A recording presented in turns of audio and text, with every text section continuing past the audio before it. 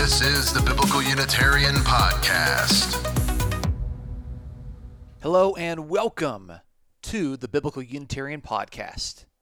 My name is Dustin Smith. I am your host, and this is episode number 4, The Human Jesus Anticipated in the Old Testament, Part 3. In our previous 2 episodes, we began looking at the Old Testament, at the Hebrew Bible, to look at the job description of the Messiah that set about the expectation for those within the first century, and thereby we can actually look at the New Testament and we can see, does Jesus fulfill this expectation?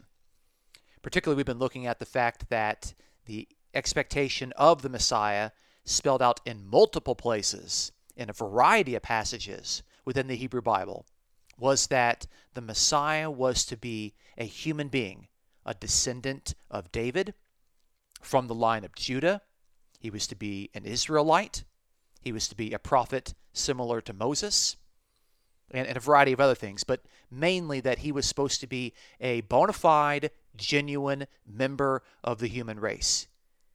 The Messiah was not foretold to be an angelic figure, and certainly the Messiah was not foretold to be Yahweh himself, the God of Israel.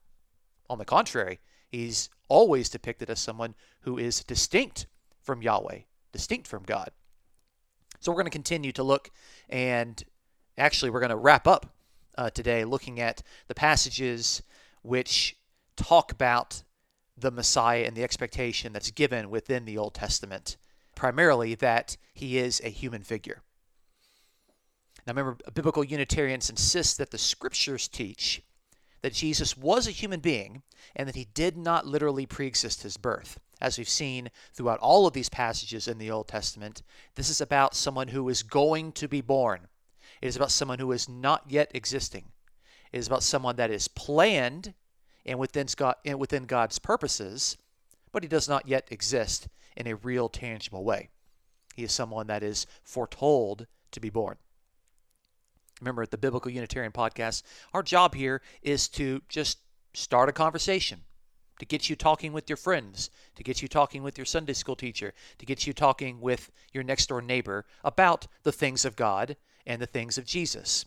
We are here to promote the oneness and the unity of God, namely that Yahweh our God is one person, and we're here to promote unapologetically that Jesus is a human being.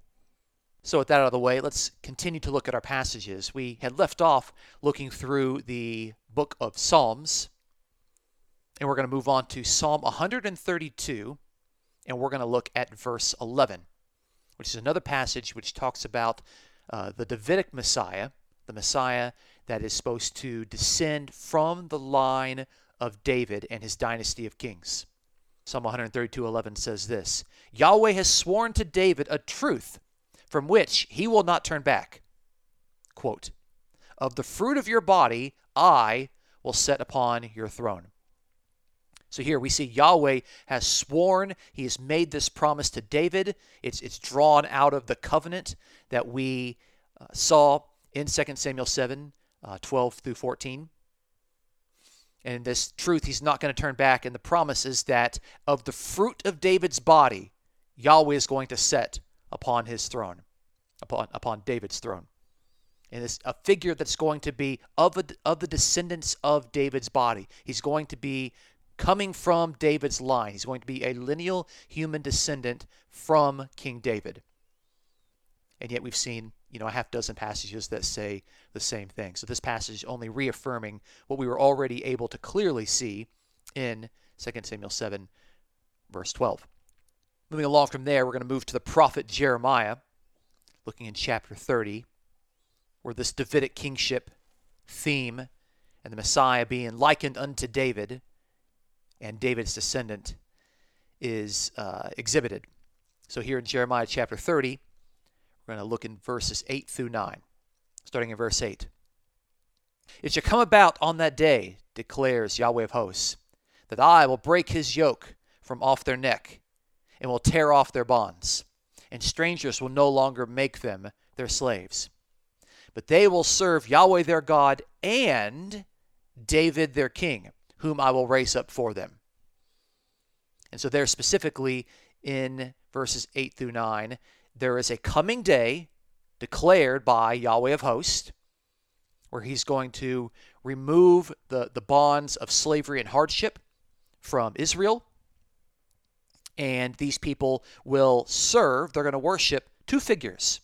They're going to worship Yahweh their God and David their king.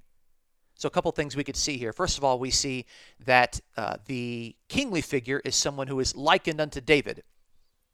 Remember, David is someone who has already died. By the time that Jeremiah is writing, David has been dead for hundreds of years. But they're already looking at this messianic figure, and they're calling him as if he was David himself. And this is David whom Yahweh is going to raise up for them.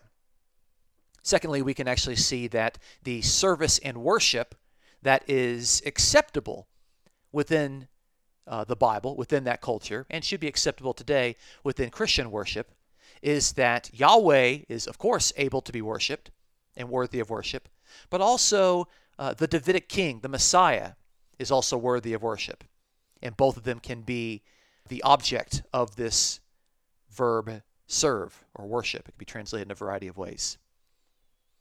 What's interesting here is that the Jewish Targum Jonathan understood this reference to David their king, and it gave the comment actually in the Aramaic Targum, and it said that it was the Messiah, the son of David, their king. So we can demonstrate there that Jewish exegesis understood, rightly in my opinion, that the reference in Jeremiah 30 verse 9 to David their king was not specifically to David himself, but it was to the Messiah, the son of David, who is going to be their king. But the important thing to draw from this is that the messianic figure was to be someone who was a descendant of David. He's going to come from that Davidic line, and thereby he's going to be a human figure just like David was. And so that's important.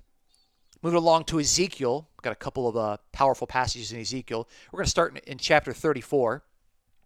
I'll look at two verses 23 through 24. This is Ezekiel 34, verses 23 through 24. Then I will set over them one shepherd, my servant David, and he will feed them. He will feed them himself and be their shepherd. And I, Yahweh, will be their God, and my servant David will be prince among them. I, Yahweh, have spoken.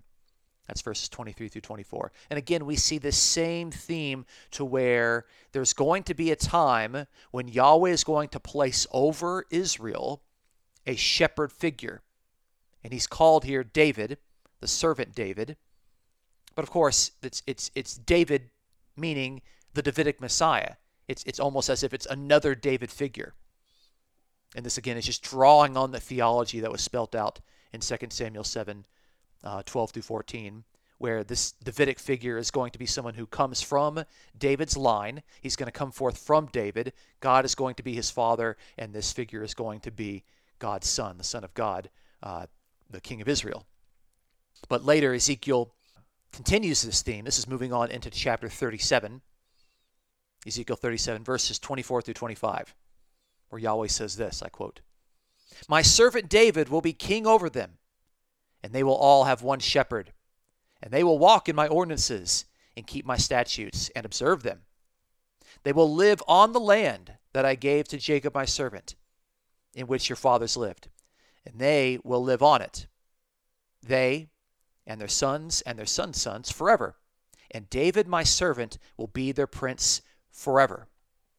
Again, we have this Davidic Messiah figure functioning as the king and the prince and the shepherd who is going to rule over Israel/Jacob. But again, this is not actually David.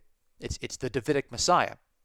And of course, the Babylonian Talmud, which carries with it the testimony of the Jewish rabbis, they actually understood this particular passage in reference to its understanding, and they called this Davidic figure, quote, the second David, end quote.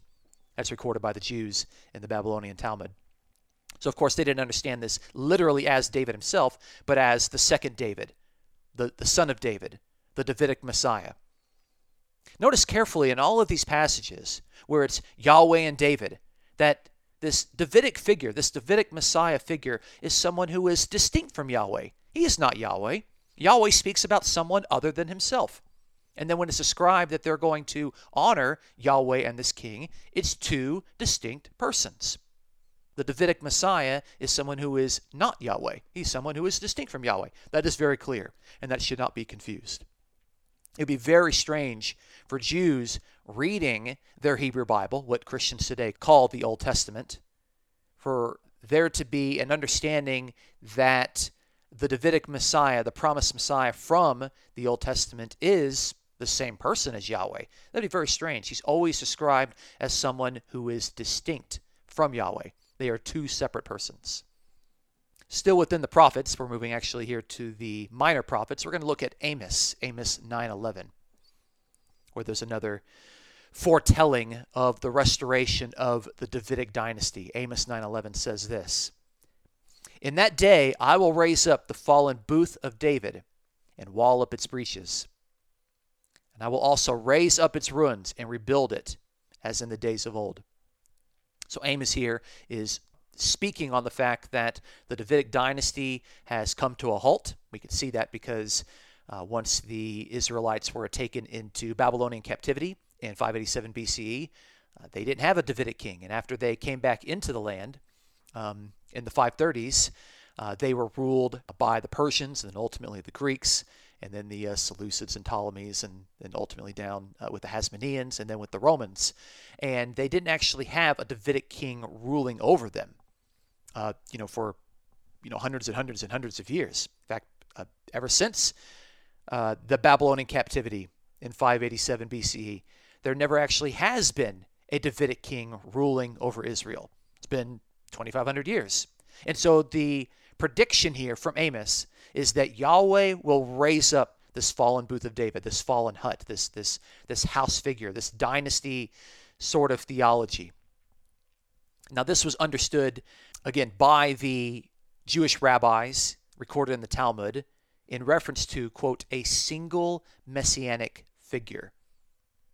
They understood this passage as Yahweh predicting that by raising up the house, the booth, the dynasty of David, that there would be the bringing back and the establishment of a single messianic figure coming from David's line, descending from David's own dynasty, being of David's own sons, meaning he's going to be a human figure like David. We can also see that Amos 9:11 was speculated on within Qumran, and it was connected, by the way, to Numbers 24:17. So that's about all that the Hebrew Bible has to say about the Davidic Messiah, the human figure that was to come from the line of David. We need to look at one further passage before we end our discussion on the messianic expectation from the Old Testament, and that is the Son of Man figure, the enigmatic Son of Man figure from Daniel chapter 7. There's a whole lot that could be said about this, about Daniel 7 in particular, and there's a lot that could be said about what Daniel 7:13, the passage we're going to look at, originally meant when it was written, and how it was interpreted in the first century, and maybe how some people had reinterpreted it, how Jesus understood it as his own self-understanding. And there's a lot of different categories, and often they all get kind of lumped together as if what the passage originally meant is the same thing that it was meant in the first century. But we can draw some conclusions from it, I think, with some certainty. So in Daniel chapter 7, there is a vision that is given to Daniel. It's actually, the passage is spoken of from a third-person perspective, and then it ultimately goes and it says this is what Daniel saw, and then Daniel starts speaking. But there's this vision of 4 terrible beasts that come up from the water, from the chaotic waters. And then from the other end of the spectrum, there's a human figure that descends from heaven, describing that the chaotic waters demonstrate the identification of the evil of these 4 terrible beasts, which are later described as 4 nations. And of course, the sight of God identification with the Son of Man as it comes from heaven. Heaven there being an identification in the same way that the waters are an identification. But Daniel chapter 7 and verse 13 says this: I kept looking in the night visions, and behold, with the clouds of heaven, one like a son of man was coming. And he came up to the Ancient of Days and was presented before him. That's Daniel 7:13. A couple things we want to look at with this.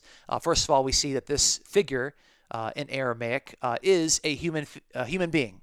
He is the Son of Man, the Bar Enosh in Aramaic. But he's also someone who is distinct from the Ancient of Days. This Son of Man figure is not the Ancient of Days. The Ancient of Days is God. The Ancient of Days is Yahweh. This is someone who is distinct from the Ancient of Days, being the Son of Man. And, of course, the Son of Man comes and was presented before the Ancient of Days. But the Son of Man figure is very clear. It is a human being. It is a human figure. That is what Bar Enosh means in Aramaic. You literally could translate it a human being or a human figure. And this is how it was understood. We could actually see this in the first century. We could also see this in the early second century. A very famous rabbi, Rabbi Akiba, he looked at this passage in Daniel 7, and he saw that there was a reference to thrones in the plural in Daniel chapter 7 and verse 9. And Rabbi Akiba said, quote, "These thrones are for one for him," referring to God, "and one for David." So he understood these thrones in that there would be two persons described in this prophecy, one being God and one being David. Now by David he meant, understandably, the son of David, the Messianic David, the Davidic Messiah. And of course he had a specific human figure in mind when he was doing this. And of course we know from history, from Jewish history, in the early second century, that Rabbi Akiba sponsored a human messianic figure, a guy by the name of Simeon Bar Kosiba, which was later understood as Bar Kokhba. That was his title, drawing, by the way, that phrase Bar Kokhba is Aramaic for son of the star, drawing from the messianic passage of Numbers chapter 24 and verse 17, which we had referenced in a previous episode. So what we can see here is that Daniel 7:13 speaks of a human figure. It was interpreted as a human figure, specifically as someone who was of the line of David. It was referenced to an actual human being that we know from history, Simeon Bar Kosiba. And of course, we know from the first century that Jesus would use this title, Son of Man, in reference to himself. And it was adopted as a messianic understanding by that point. So with that being said, that's going to conclude our evidence from the Old Testament, from the Hebrew Bible, wherein we have seen in dozens of passages from a variety of places that the coming Messiah would be a human being. He would come from the line of Judah. He would come from Israel. He would be a descendant of David. He would be a king. He would be someone who was distinct from Yahweh, and mainly was that he would be a human figure. That is extremely important. So when we get to the New Testament, we start looking at the New Testament, how it demonstrates Jesus as the fulfillment of these messianic expectations, we're going to see that it describes Jesus in this same way, that he is a human figure fulfilling all of these requirements. And that's going to be it for today's episode on the Biblical Unitarian Podcast. Be sure to check us out online at biblicalunitarian.com and youtube.com/Biblical Unitarian. Thank you so much for listening to us. Again, my name is Dustin Smith, and until next time, take care.